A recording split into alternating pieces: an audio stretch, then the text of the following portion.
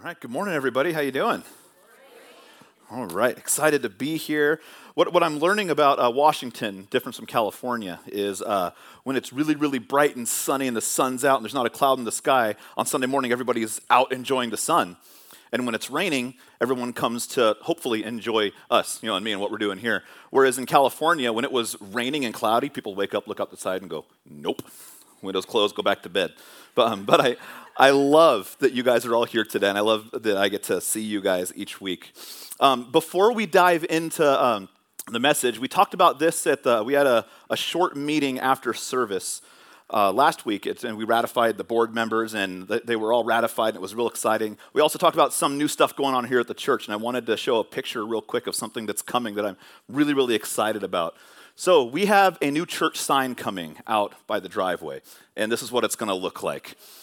And so first off, thank you to everyone who calls this place their home and who gives, and we're able to do things in the schools and communities, as well as do some fun things on campus. So thank you guys so much for what you do, and I'm excited that hopefully by the end of this month, this will be at the driveways we come in. So thank you guys all very much for what we're doing here in just sprucing up the campus and letting the community as they drive by know that we value this place, we value them, and we do things with excellence around here. So thank you so much for being a part of this with me. Now, turn your Bibles to Psalm chapter 133. Sometimes I say Psalm 133, and then people go to chapter 1. But no, Psalm 133 as we get ready to dive in today. Now, we're going to continue and bring our gathering, why we gather service, or a series to a close. And I'll admit, this one in particular had me stirring a little bit as I was putting it together. Talking about unity, because I feel so strongly about the church being united. We prayed about this at our worship night. And I know that when I give my sermons, I do like to tell jokes and have fun and share some stuff with my family, and I'll do a little bit of that today. But I love to smile. I love to laugh. I love to just have a real good time. A lot of today probably won't deliver that aspect of it, and there'll be some of it, and it's kind of weird for me to say that because I like to have fun. But this really hit me as I was preparing it and talking about how we can be united as followers of God in a church community. So just a precursor today that I found myself getting very emotional when I was talking this, and God really challenging me in a bunch of areas personally. Like I said, we prayed about this on Thursday, and I'll echo what Jamie said. Wow, Thursday was awesome.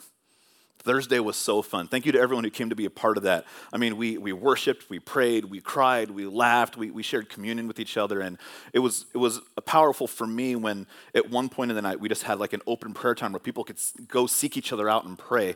And as I looked out, I just saw pockets of people huddled in prayer, including our youth. Our youth joined us. And I looked over and saw pockets of youth praying for each other. They dominated this whole section over here, and it was so fun to see. And so I was riding that spiritual high all weekend. It was really, really fun to be a part of what we're doing. So thank you to everyone who came to that, and I look forward to doing more of those in the future. Now, looking at our Gather series, one of our prayer points was praying for unity. And today we're going to talk about gathering for unity. Unity is something that is so needed amongst the world, especially now. We're going to talk about how we gather for unity here in the church and how that relays us as we go out into the world, especially a world right now that is really divided. Because as a church and as a nation, we battle division. We battle a whole lot of division, not just talking about mathematical division, like real serious division. It's hard to think of something that we need more desperately in our culture right now than unity. Whether it's with politics, whether it's with racial issues, with COVID, typically everywhere you look, it feels like everyone has their own opinion on the way things should be, the way things need to be, their way is the right way, and then we have the government saying one thing and people saying no, and then some people saying yes, and what happened is we see more now than ever a huge disunity amongst the nation. And unfortunately, when you look at churches today, we even see a lot of disunity in the church. Now, hopefully, a lot of things are going to be coming to a close when it comes to some of the disunity things I'll talk about. Like, for example, we're seeing hopefully what's going to be the end of COVID with things opening up in the near future, hopefully as early as next month, a lot of restrictions being lifted. And I know a lot of us can look and go, yes, it's been so long. We're just waiting for that moment where we get to lift these restrictions, right? But unfortunately, some of these things it doesn't feel like are all going to end when that ends. For example, political disunity and division. racial disunity and division. Some of those things are still going to be there. And some of them may even be intensified as we see different things opening up. Some things will be forever changed when we open back up. But I know that the general routine of life is something that so many people have told me, I just can't wait till we can blank, right? And you probably all have, what's coming to your mind right away when you think that. I just can't wait till I can blank. I know that movie theaters are opening up, and I am so excited to get back to a movie theater. I haven't seen a movie in a long time, and that's something that I know my family and I love to go do. So that's, for me, it's like, I can't wait. It sounds kind of petty, right? But I can't wait till I can just go, let's go to a movie. And there's no worries, right? You just get to go and enjoy a movie. And I'm looking forward to that. But other things, again, not so much. I use social media a lot. I'm on Instagram, I'm on Facebook. The church uses Instagram and Facebook.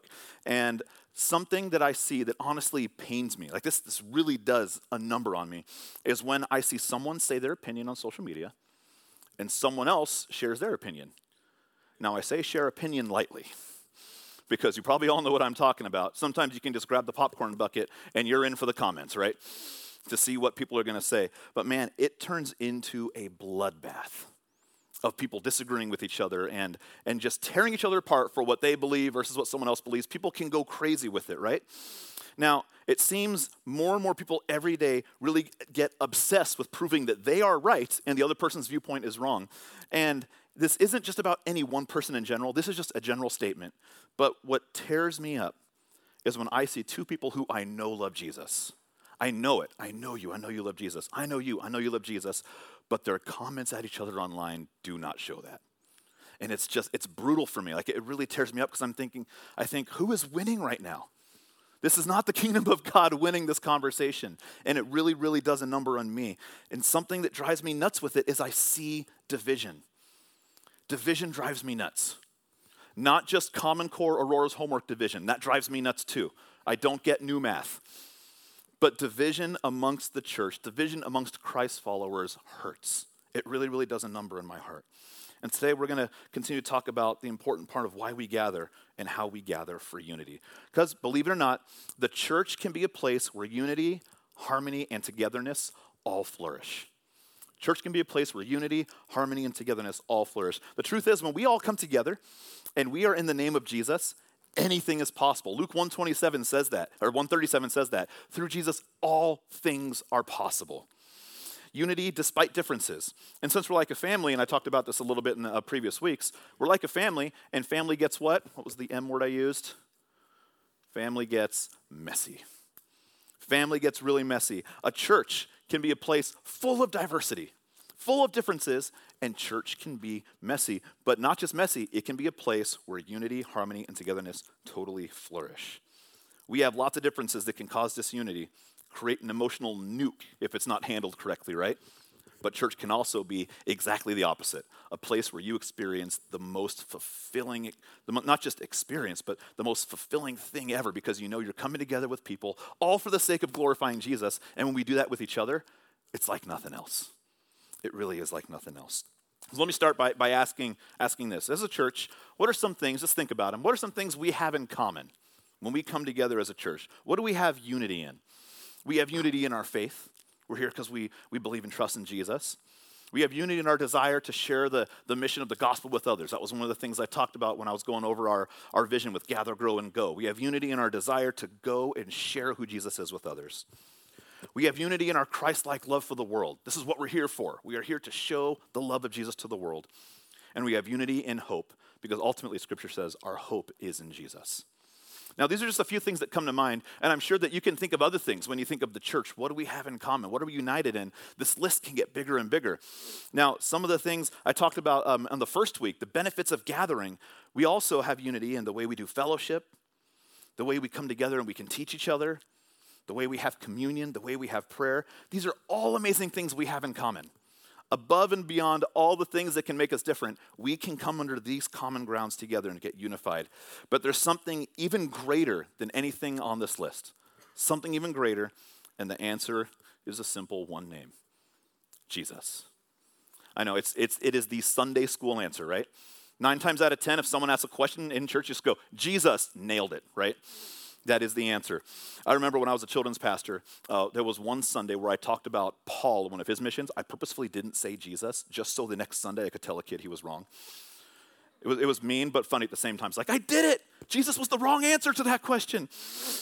But 9 times out of 10, right? 99 times out of 100 even, you say Jesus, that is the right answer in church, and we are united under Jesus. Matthew 18:20 says this, "For where 2 or 3 gather in my name, there I am with them." Think about that when it comes together, when we get to come together for Jesus, where 2 or more are gathered in my name, there I am with them. When we gather and unify ourselves under the name of Jesus, it's not just us gathering, he gathers. It's not just 2 or 3 or more people come together saying, this is why we're here. When we do that, Jesus comes to meet us in that place. I love that. If that's not a good enough reason to pursue unity, I don't know what is. To know that he is right there with you through all of it. And think about this. It doesn't take the full auditorium of people. It doesn't take a room packed out with hundreds and hundreds of people to say God is here with us. It says, just get a couple people together under my name, and I'm there. It can happen when just 2 or more people gather over coffee. If you like coffee, I think it's nasty, but if you like coffee, Jesus will meet you under coffee. Over a Zoom call, Jesus transcends technological barriers. He can be with you and your friends on a Zoom call. At a meal, at a home together, in a small group here on Sunday. When we come, we have so many opportunities to gather under unity and know that we are in and experiencing the presence of Jesus. And it all happens in his name. Not our name, but his name. And that just means when I say under his name, that means we are gathering under the authority and under the direction and sovereignty of Jesus, which ultimately is what we want when we come together, right? To unify under his direction. We unify ourselves in Christ, and when we do it, amazingly, we get him. We get him. He's here with us. Harmony or unity among people, this is a blessing to the Father. In Psalm 133, if you turn there, says this, starting in verse 1. It says, "Behold how good and pleasant it is when brothers live together in harmony. It's like fine oil on the head, running down on the beard, running down Aaron's beard, over the collar of his robes. It's like the dew of Hermon falling on the mountains of Zion, for there the Lord has bestowed the blessing of life forevermore." I love this, how it speaks about unity and how pleasant it is to God. For all the parents in the room, how great is it when you have your kids and they are playing well together? It's the greatest thing, right? Because we all know the opposite, right? Things break, emotions fly, injuries can happen, or even, parents can yell things and cause emotional injuries to the kids because we see disunity amongst the kids, right? But, those days where you look outside or you go to a kid's room and you just see the kids or you hear them playing. I love it when I'm at home doing something and I just hear Aurora and Avery's laughter. They're just playing, and I love it when I'm doing something, and they will come in, and they'll be like, Daddy, check this out, and they'll do something ridiculous that's cute. It may look like it's going to cause an injury, but it's really, really cute that they're doing, and they just laugh so hard, and they just want to share it with me and Stephanie, and it is so amazing, right? But then there's the opposite. When I'm there and I hear, "Sissy, stop it, leave me alone," no! It's like, oh gosh, I can just feel like here we go. Here we go. Who's going to come crying first? What's going to happen? What toy were they fighting over? Who was grabbing? I mean, that's what can drive parents nuts, right? When you're not even in the area, but you can just hear the madness happening. And it's not happy madness. It's mad madness, right? That can cause something so crazy emotionally with parents. But it's awesome to see them being loving to each other, to see them unified together in whatever activity they're doing. Would it be any different, do you think, the way God looks down on us? When he looks on us and he says, "Hey, I see my people and I see the love and the joy and what they're doing together when they come together," I can imagine how happy he is because I know how happy I am when I see my kids doing it. I can only imagine how filled God is when he says, "These are my people and look what they're doing." But then the opposite going through his mind when he sees us not unified and us berating and battling each other and not forgiving each other and all this stuff happens. I can only imagine where he's going like, "Guys, we're on the same team. What's going on?" I like to imagine God smiling down on us and being happy with what we're doing because he's proud of the way we show love to each other. In Psalm 133, we get to see him say how wonderful unity is. And it says that God bestows or commands his blessing over people when they live together in unity. I love that. It doesn't say when you live together in unity, God may bless you. It says God commands his blessing over his people when they live together in unity. It says, where brethren dwell together in unity, the Lord commands the blessing. Man, all we can do is ask and beg and see if God will give it to us. But when we're in love and peace and living in unity with another, God commands that we get it. I love that. Well, there's a quote by Matthew Henry. It says, where brethren dwell together in unity, the Lord commands the blessing. God commands the blessing. Man can but beg a blessing. Believers that live in love and peace shall have the God of love and peace with them now, and they shall shortly be with him forever. In the world of endless love and peace, may all who love the Lord forbear and forgive one another, as God, for Christ's sake, has forgiven them. Matthew Henry was a theologian and preacher, but I love how he kind of emphasizes the forgiveness and the love that comes with unity under God. Christ is present, I strongly believe, in the place of unity. And all things considered, this sounds like the place I want to be. You go to a place, you know that everyone's there for one purpose, the banner of Jesus, building each other up, all the things we've talked about in this series about why we gather, to know when that is being executed perfectly, that sounds like an amazing place. And a place that I look forward to being. A world that has caused so much division, so much politics, so much lifestyle change, we need unity more than ever. We need to gather for unity, especially when we feel divided. Gather for unity when we feel divided. So what should we do when we aren't feeling unified with other believers, right? I guess that's kind of the question. Like, so what if you go to church or you there's a small group and you feel disunity in there? What do you do? How do you respond when you feel this in your heart or in your soul that there's something not right that's keeping you from gathering together in a good way? How do we get back to that place where we feel like God is commanding his blessing upon us? These are important, difficult questions. And honestly, if you've been in church long enough, you know, if you've grown up in church, maybe you've even left churches or church shop because you felt a place so out of sync. So something was so disconnected and you felt disunified for one reason or another.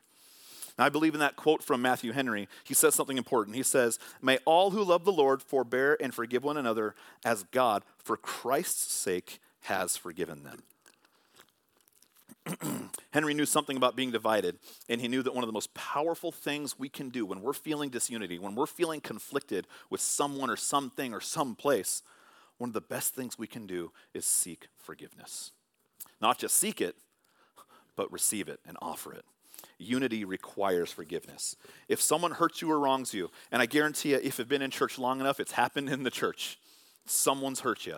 Someone said something that rubbed you the wrong way. And not just rubbed you the wrong way, sometimes someone can say something or do something in church that really just hits you hard. But I think forgiveness is an amazing tool that we have. If someone hurts you or wrongs you, someone may be coming to your mind right now as I talk about it. Consider, what would it take to forgive that person? What would it take to forgive that person? And then consider this. What cost is it to you if you don't? What cost is it emotionally to you if you decide, I'm not going to forgive that person? What ultimately benefits you in the long run, right? Is their offense worth losing unity, losing harmony, losing sleep, and letting that be a command over your life? What if your issue isn't an offense and forgiveness? What if you simply disagree with something in the church? You disagree with something that the leadership is doing or that the pastor is doing. I would say, you know what? One of the best ways to get reunified with the church is not to go out and start causing more disunity. Because if you feel disunified and you start spreading that out, it's just going to cause disunity, right? I think we've all seen that where one person can take something and then blow it up instead of going to the source. So I would say, man, if there's something that's causing disunity, seek out the person. Talk to them about it. Get on the same page. That's something we all get to do because we know Jesus is our ultimate captain of this ship, right? We get to go to the captain. We get to talk to the people that he's put in the places of leadership and hash it out in a loving way where we get to get on the same page with where we're going as a church. I would say set up a time to talk, ask questions, seek clarity, and then ultimately release it and let it go. Paul says this in Romans 12:18. If it is possible, as far as it depends on you, live at peace with everyone. Live at peace with everyone. Now, living at peace, you guys ever tried to live without peace? Like, seriously, like, I know this is going to be peaceful if I do this, so I'm not going to do it. It's a weird thought, right? purposefully not living at peace, because ultimately when there's conflict, we want conflict to end. I don't know very many people personally who want conflict, and I know there are some people out there who thrive on it, but someone who just wants to be at odds with everyone, it doesn't make sense to me. Now, I do remember there was a time, about to get real with you guys, there was a time where I had someone in my life who was extremely close to me. Someone that I considered like a brother to me. He was at my house. I was at his house. We watched his kids. He watched our kids. We were extremely close. And I'll spare some of the details, but it turned out he was not such a good friend. Over the time, I became privy and brought into some conversations and emails and text messages and things that were happening that were very slandering towards me. And there were lies, there was manipulation, all to elevate him and push me down. And then I found that some of that spread into my family, the lies and the texting manipulation. And sure enough, my family didn't even see it at first. We didn't see it at first, but we started having disunity at home over this one person. And then things came to light, and it hurt so bad when I saw the things that were said. The way things came out. And like I said, you've gotten to know me these past 4 months. I love people. I love to be around people. And when I know someone has an issue with me, I want to figure out what that issue is, and let's work with it, because I'm probably not the problem, you are. Let's figure this out, right? But with this person, there was so much lying and so much backstabbing, so much manipulation, and so much slander. Again, not just to me, but to others in my family. That we were literally getting pitted against each other. It was hard. Ultimately, there was a confrontation where this person then removed himself from the equation. And it took some members of our family even to say, we are removing you from this part of the conversation. And there were times where my prayers were not nice towards this person. Full honesty, it was, it says God says pray for your enemies. It's like, well, God, it's not saying pray a blessing on my enemies, right? Because this guy, I don't want to pray for his blessing. I want to pray that he disappears. God had to do a number on my heart. God had to really do a number on my heart, because not only was this person doing things that were hurtful for me, but that was causing a deep-rooted bitterness in my heart that was causing a change in my heart that was not good. I was seeing disunity, and I was allowing that disunity to really affect me, where I had to get to the point where I had to say, you know what, God? I have to learn to forgive this person. I have to forgive this person, even if I never talk to them again. Even if they really are removed, I can't let this hang over me, because it is affecting too much in my life. It's affecting too many of my relationships. And when the name would get brought up, I could feel just the anger and angst. Even now as I talk about it, there's still a little bit of like, man, that it's still pretty fresh the way that it happened. But I had to learn to forget. Unity doesn't mean uniformity, but it does mean that we're together under Jesus. And Jesus says we need to forgive and we need to live at peace. I had to live to forgive and move on. Unity shows that under Christ there's forgiveness. If we can't forgive, we can't unify. If we can't forgive, we can't unify. So I know that that's a struggle I'm working on, something I'm working through. Today, think of someone in your life, who's someone that you need to forgive. Who's someone that maybe you're looking at and you go, man, even just the thought of that person's name just causes the blood start to boil. I'm sure we all have someone that fits that. What would it take to say, God, I don't want my blood to boil anymore.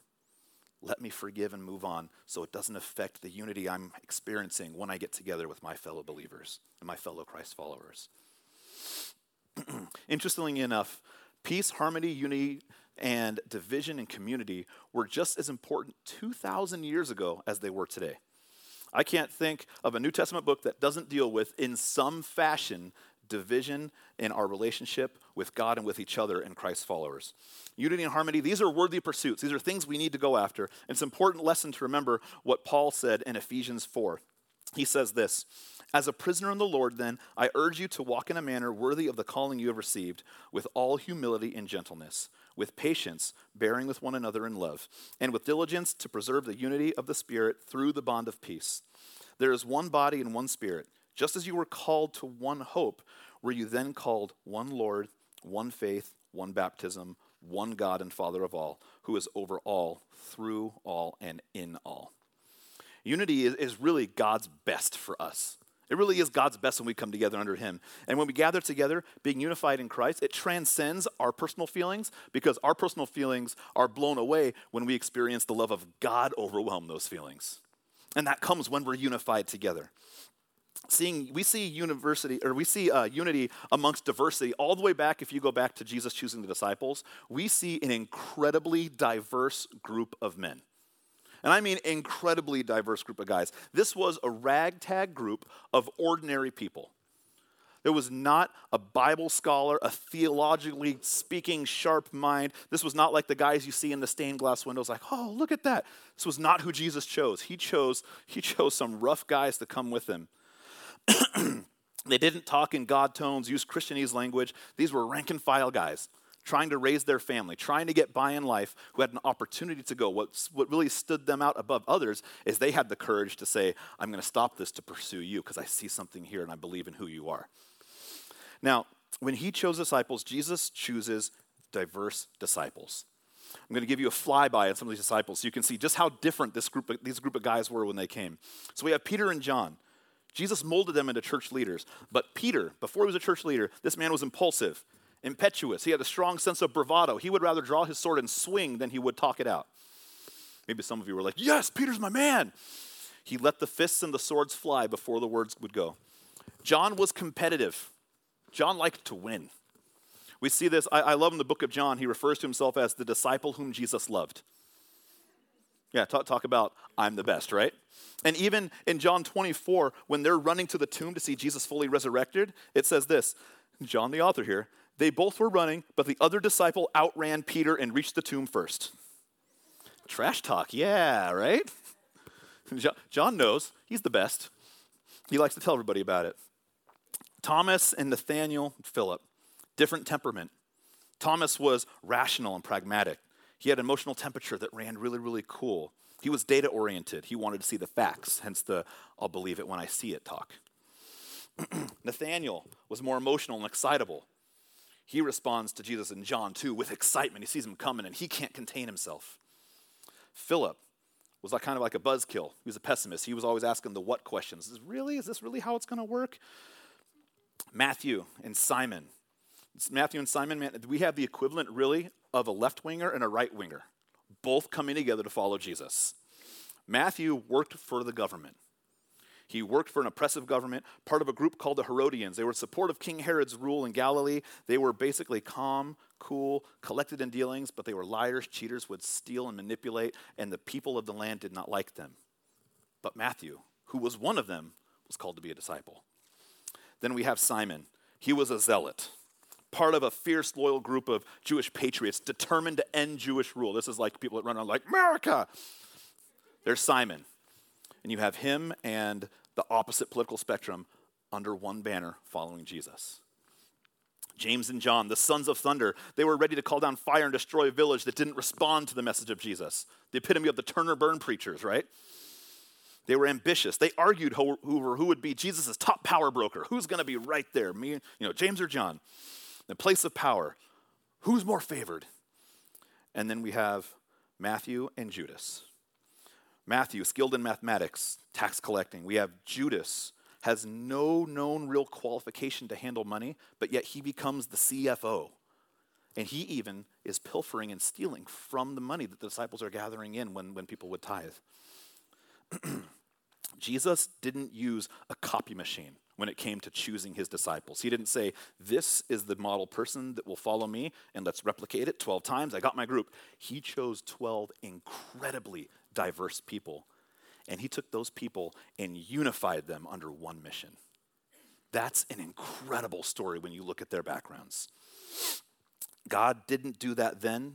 He doesn't do that now. He doesn't say, this is my cookie cutter person, this is my cookie cutter churchgoer, this is what they will say, this is what they will do, this is how they are. He takes all of us, our backgrounds, our families, every one of us is different, and we all go through different stuff. And he says, you guys are the church. You get to come together. You get to change the world with your diversity because you're unified under Jesus. When the disciples start to argue at one point about unity and love, not really understanding what's going on, Jesus prays that they would be protected, that they would learn to love, they would learn to be unified. They're arguing about who's the greatest in John 13. And what does Jesus do? He dons a towel, puts on the clothes of a servant, and washes their feet. He shows them that he's there with them, that he's going to be a servant leader. It's not about being powerful in your diversity. It's about being unified in your diversity. He finishes the statement, John 13, and I've used this verse for a few weeks now, but I think it is one of the most powerful things we can understand. John 13, 34 to 35. Love one another just as I have loved you. You love one another will prove to the world that you are my disciples. I think the litmus test for unity really is diversity. Love in the midst of our flaws, love in the midst of our failures, love in the midst of our faults, because those will come. Those will happen no matter where we go. But the key is, how are we going to respond? When all those things come to our life, how will we respond?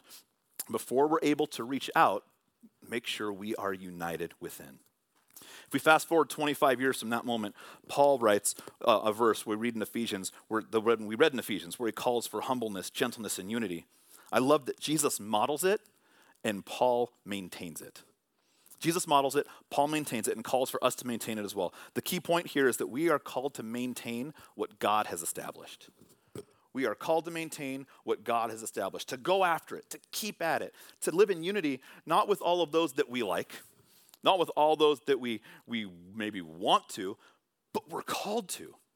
Verse 4 talks about being one body. We're all in this together. And notice the way it's done when we get together. It's done with humbleness. It's done with gentleness. It's done with patience. It's done with bearing one another. When you read that, man, this is us together. And this is a beautiful thing. Maintaining unity is really about how are you living? How are you living? If you're going to be able to live the way God has put on your heart, to follow the commands and the things he set and said, hey, this is the model I gave for you. If you're following that, that's going to directly relate to, are you able to bring unity into a situation? Are we living towards God's spirit, or are we living for our own personal desires? That's going to determine what happens with unity in us and with those around us. See, unity has nothing to do with uniformity. I've said that a couple times, but I think it's real important. Unity is not uniformity in saying the same thing, walking the same way, dressing the same way, talking the same talks, using cookie-cutter Christianity, right? Because we're all different. We're not robots. We all have unique personalities. We all bring something else to the table, and that's something I love about church. That's something I love about small groups. When you get people you've never met come to your small group, you get to experience a whole new group of people that they all bring something different, and it is so beautiful coming together for one purpose. Now hear me, I'm not saying that in this place right here, in this room, we have a lack of unity. I'm not trying to call you guys out in any way, shape, or form, saying you guys are so disunified. This is about like the capital C, the church. My vision and goal for the church in general is something that we want to see, and I want to see unity. In a divisive season, I think it's good to speak about it. I think one of the worst things we can do is just ignore something and say, maybe it'll just go away. Let's talk about it.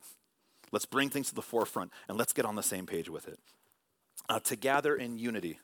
To gather in unity means living for one, and that's Jesus. To gather in unity means living for one, and that's Jesus. Proverbs 14:34 says, righteousness exalts a nation, but sin condemns any people. Of that. Righteousness exalts a nation, but sin condemns every people. You know what does not exalt a nation? A political party, a political system, any one politician, any one economic philosophy, any brilliant constitution or new amendment. That does not exalt a nation. Righteousness exalts a nation. I think those are all important pieces. I'm not saying downplay any of those things I just said, because they all are a part of governing a nation, right?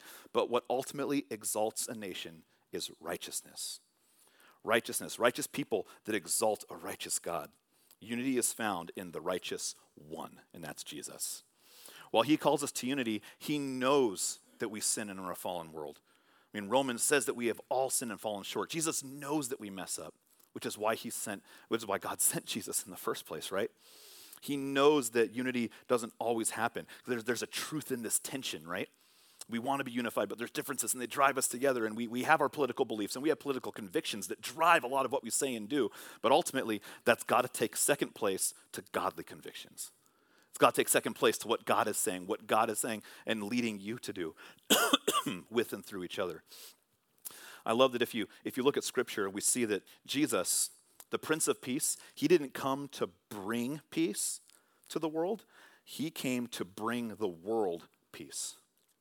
He didn't come to bring peace to the world. He came to bring the world peace. There's a difference there. Matthew 10:34-36 says this, "Don't imagine that I came to bring peace to the earth.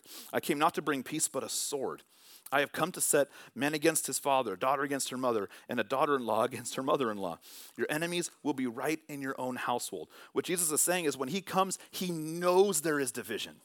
He knows that as he comes, simply saying his name is going to cause people to say no and back off. It happened to him. Don't think it won't happen to you. It happened to Jesus when he was here. People pushed him away.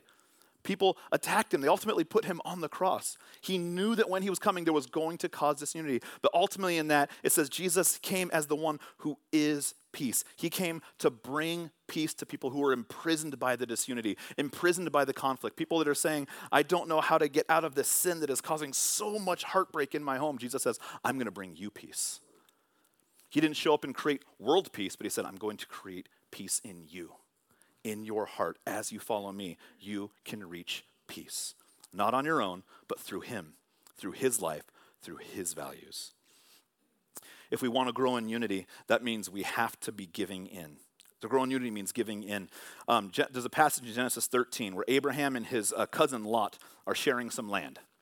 Some of you may know this story. And there's a little bit of, scuffling and fighting, whose sheep are going to get what land. And Abram looks at Lot and he says this. He says, okay, enough of this, let's separate. Look out, take whatever land you want, Lot. Look out, whatever you want, you can have it. And Lot ultimately chose the better land. Abram could have said, you know what, come here, let's duke this out, loser leaves. Right, let's fight. Me versus you, my sheep versus your sheep, winner take all. But he doesn't do that. What he does is he says, all right, I know I want this. I know my sheep want that. But I'm going to take a step back. I'm going to take a step back and say, what do you want? The great principle we learn from this when it comes to unity is that relationships are more important than the fight. Relationships are more important than the fight, the real estate, or the possessions. Isn't that true today, though? I mean, so many times we have to win, right? We have to be right. I know I'm guilty of when you start arguing or debating, I feel it's like, I got to win. I got to get my point across in a way that makes you be quiet because I win. Not really in a mean way. I like to win. But in areas of life, we all go through this. But my ego's at stake if I lose, right? What are people going to say? What are my kids going to say if they see me lose this argument, right? Oh man, dad can't be a loser at home. No way. I can lose if my kids aren't present, just not when they're looking at me because I'm Superman in front of my kids' faces. But what's at stake? What's more at stake, your ego or the relationship? Psalm 141:3 says this, set a guard over my mouth, O Lord. Keep watch over the door of my lips. Abraham, God's chosen man, doesn't pull rank. He doesn't say, hey, I'm going to be the father of faith. I'm the one God's given these promises to. Who do you think you are? He takes a step back. He values the relationship over the argument. Today, there are so many areas that are important, but to lose friends over them, to lose a relationship, I don't think that's God's way. That's not promoting unity in the church, especially when it's amongst all of us in the church. Proverbs 18:2 says, fools have no interest in understanding. They only want to hear their own opinions. Man, think of reading that verse after saying what I just said about myself, wanting to see myself win. Yeah, I don't want to be the fool. Abraham was blessed beyond measure when he decided to put the relationship and unity over his personal desire and opinions. In this season, it means refusing to get hung up on trivial disagreements. Don't get so hung up on your political differences or particular philosophies. Those who enjoy Christ-following fellowship with each other, let that be what unifies you. Not the opinions that ultimately don't matter in your relationship. Don't confuse trivial and temporal with the eternal things that Jesus offers us. To gather and grow in unity also means looking up. I love that when we talk about wanting to be unified under Jesus, we get to look up. And it was modeled by Jesus. When he would go out, he would consistently look up to his dad. He'd look up to his Father all the time and pray. Pray for his disciples. Pray for him. Pray for the world. We have a great example of Jesus always looking up to his Father. We see Jesus living his destiny as he looks up. And Jesus says our destiny is to be with him through this. So to live our destiny, and that means giving ourselves up. When I say looking up, look up at Jesus. Look up at him before looking at ourselves, knowing that his way is the best way. And it'll give us a lot of security, honestly, when you get to that point where you say, I'm living my life, I'm doing my best, but ultimately it is following Jesus and he's first. There's such a relief of choices, such a relief of stress, because you know that you're not striving for yourself. You're doing your best and following what God has put out for you. And it's always better than the plan we have. This is what happened with Abraham. He said, Lord, I trust you. You've given me the future of being the father of faith. I look to you. And through that, God helped him cherish the relationship instead of the land. And lastly today, to gather and grow in unity means giving out. It means giving out. Our love is visible and tangible to the world, right? That's what Jesus said. He said it's time for show and tell, right? You know, everyone in school has show and tell. The kids bring something. Jesus' ultimate show and tell for us is his word. His love, his actions. He says, guys, it's time to go show and tell. And I love that it's not just go tell, right? We say, just go tell people. We get to show it. We get to live it. It's like the coach in sports that does the activity with you, that works with you. Jesus is right there working with you, and we get to show people what he's doing in our lives. They won't know we're Christians by winning arguments. They won't know we're Christians just because we put it on a t-shirt. They won't know if we're putting down and blasting politicians on Facebook or in personal life conversations. That's not going to show people the ultimate love of God. We need to show them the fruits of the Spirit. Show the love of Jesus in conversations. Give that love out. The church as we know it is changing, right? Numerous studies over the years show that there's been a huge decrease in people who identify themselves as Christian. But you know what the studies showed? It wasn't because of something that the church was doing from the stage. It was something that people were doing when they were out of the church. The way people would see people interact with each other. And I think, man, what an amazing opportunity we have to refocus, to reestablish who we are. Not just in this place, but in our community, right? We get to go out and say, you know what? I'm going to value our relationship with my community. I'm going to value Puyallup more than I value my political opinions.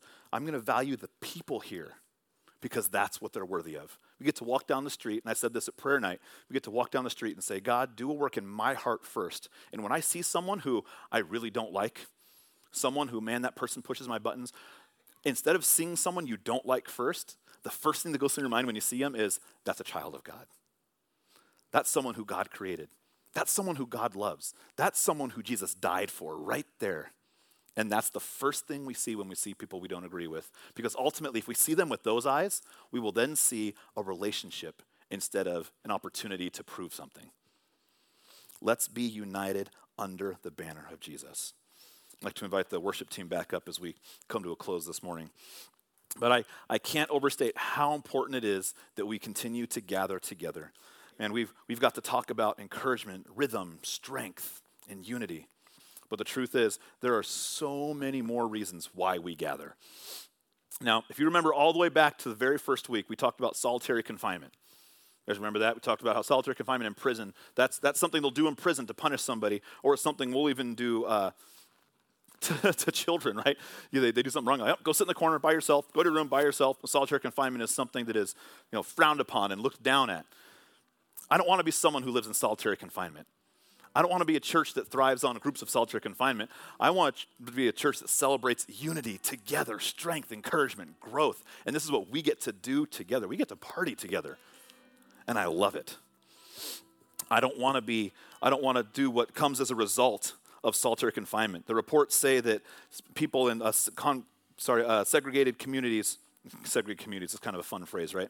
Solitary confinement, they suffer from anxiety, panic, insomnia, paranoia, aggression, and depression.